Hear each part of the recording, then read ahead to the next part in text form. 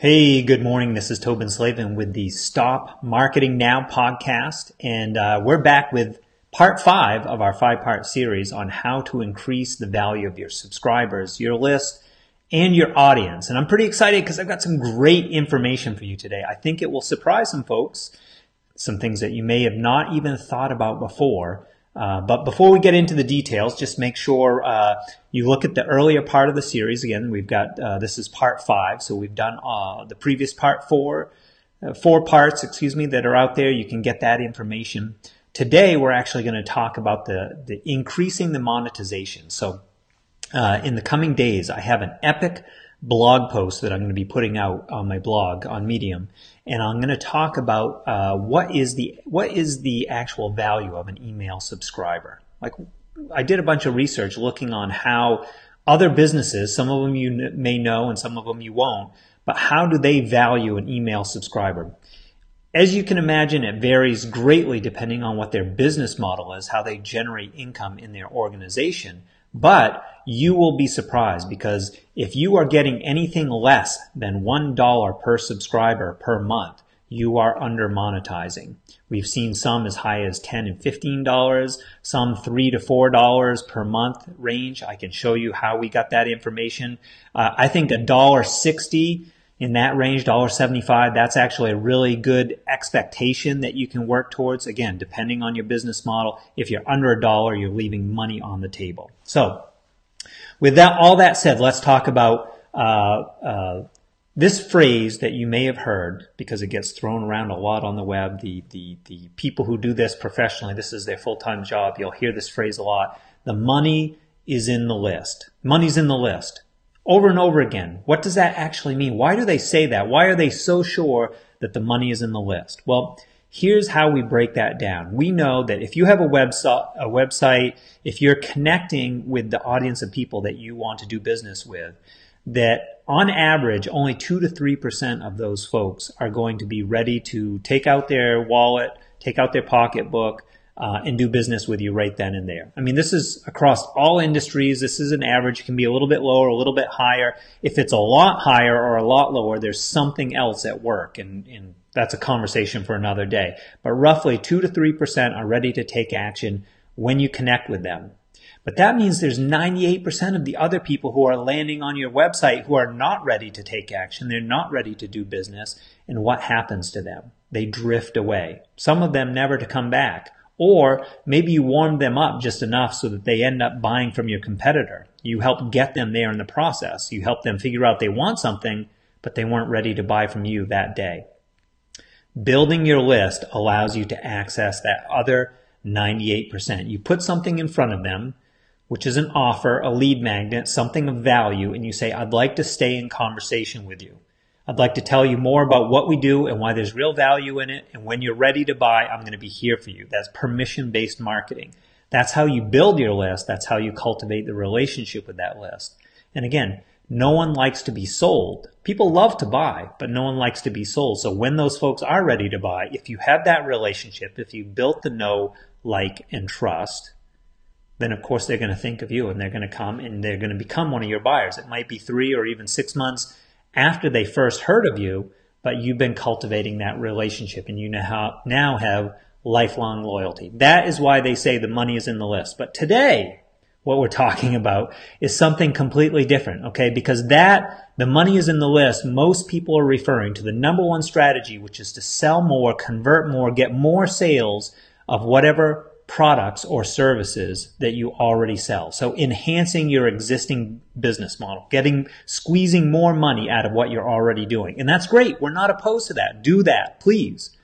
But what you may not realize is that there's 8 other ways that you can monetize your list and your audience, 8 other income streams, including new streams of revenue that you can bring into your business. And this is why that $1 per subscriber is actually a low number, because when you have multiple streams of income coming in from your list. So for example, if you have a list of 5,000 people, that list should be, with a nice mix of monetization in place, that list should be worth to you $5,000 per month.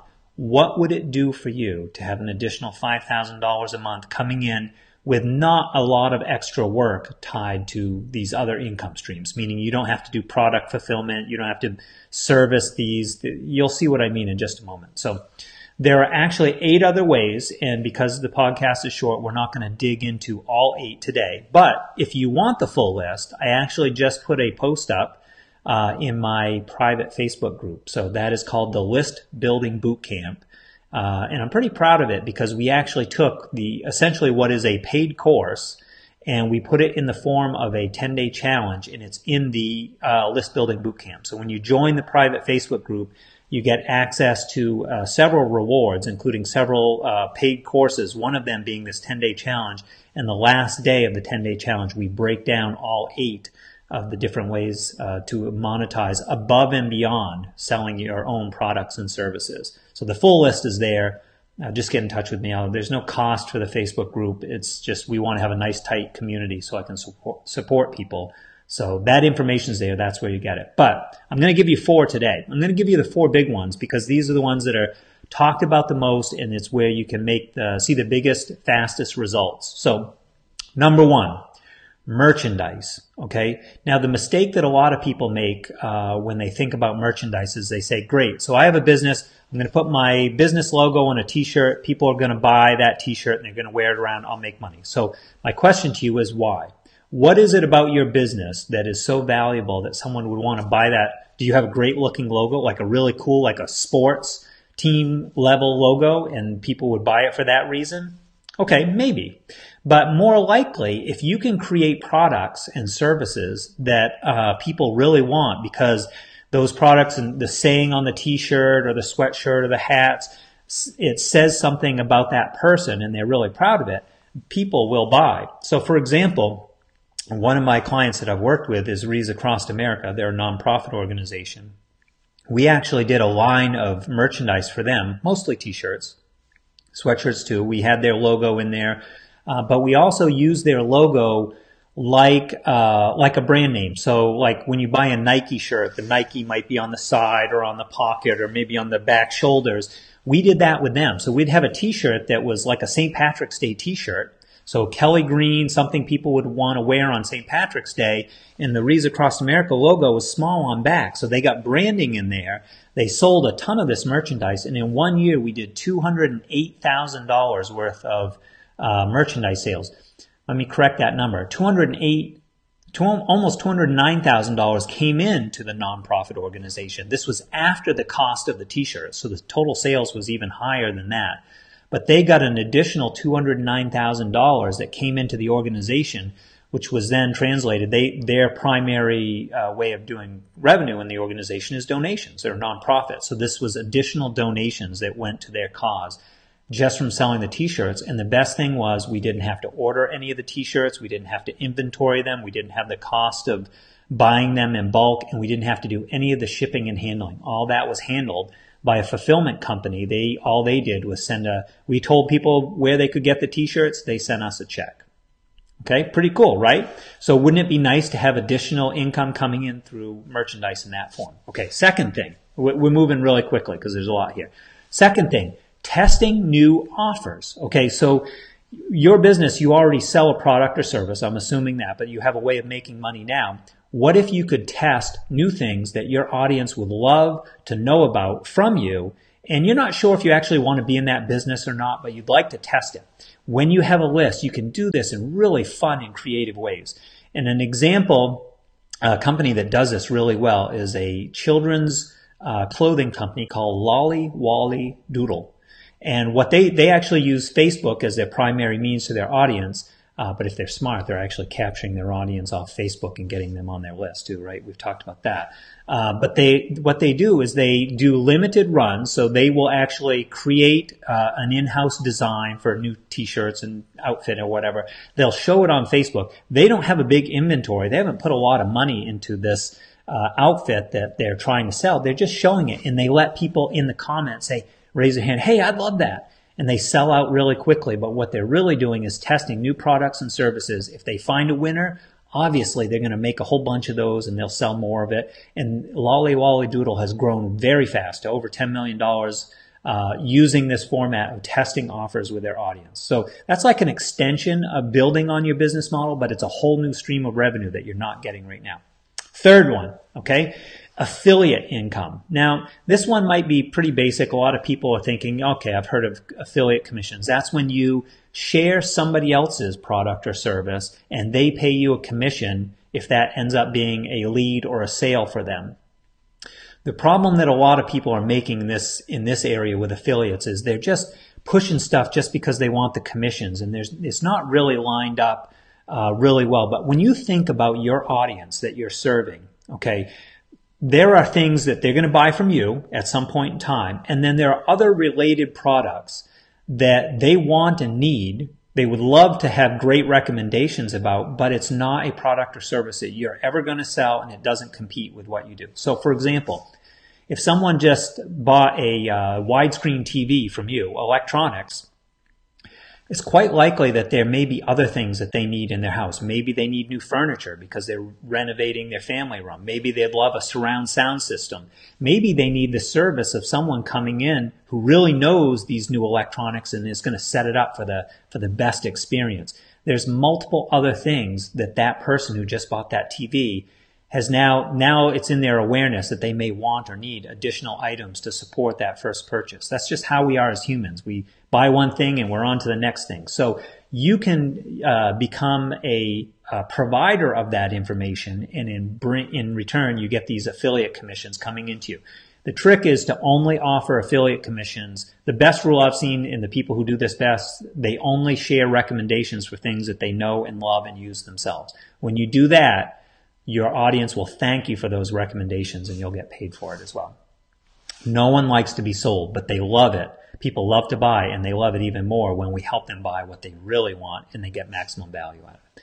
So the last one, I told you I'd share 4 out of the 8 today. The last one is sponsors. Now, if you're in traditional business, you're probably not thinking about having sponsors for your business. But what we've really done by building a list and building an audience and taking care of that audience is we become like a media company. And this is something that's happening in the world around us. So Red Bull, for example, the one that sells the drinks, the caffeinated drinks, they have become a media company, and they support these extreme athletes. They have magazines, they have videos. They are every bit now is a media company where they show their own advertising for their products, but they're really capturing the attention of their audience. And so they're sponsoring themselves. But there are other sponsors who would love to be able to connect with your audience through you, and they would pay you for that opportunity. Now, one way you might do this is you could put a banner ad somewhere in your newsletter. We do that for some of our clients. It's okay. It is a way of generating revenue. But how cool would it be if your sponsors start to provide really cool bonuses, maybe prizes that you can do giveaways. Those giveaways grow your list even bigger, which brings in more revenue into your pocket because your list goes from 5,000 to maybe 10 or 15,000.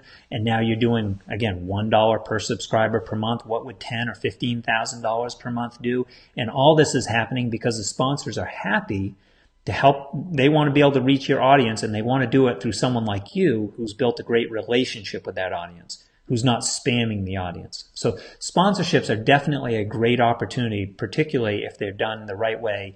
And we love the giveaway format because it's fun for your subscribers, and it's a great mechanism for the sponsors as well. So those are the four ways that we're talking about today. If you want the full set of 8, just shoot me a note in the comments. It's no big deal. I'll give you access to the private face group where we're in beta right now. We'll be opening it up to the, we'll start to promote it next month. But I've been doing a lot of work behind the scenes, getting great information in these courses. They're free courses. There's no cost to be part of the group or access these courses. But they are paid courses that I've taken the information and then put in for free to really, what am I doing? I'm walking the walk with my own audience, which is giving first, giving value up front. And I just want to remind you, the name of this podcast is Stop Marketing Now. Stop trying to sell and advertise and push stuff on people. What should you do instead? Start a conversation. And I hope you'll talk with me because I want to support you, grow your list. When you get the results, I know that you and I will have something going, and I'd love to work with you on that.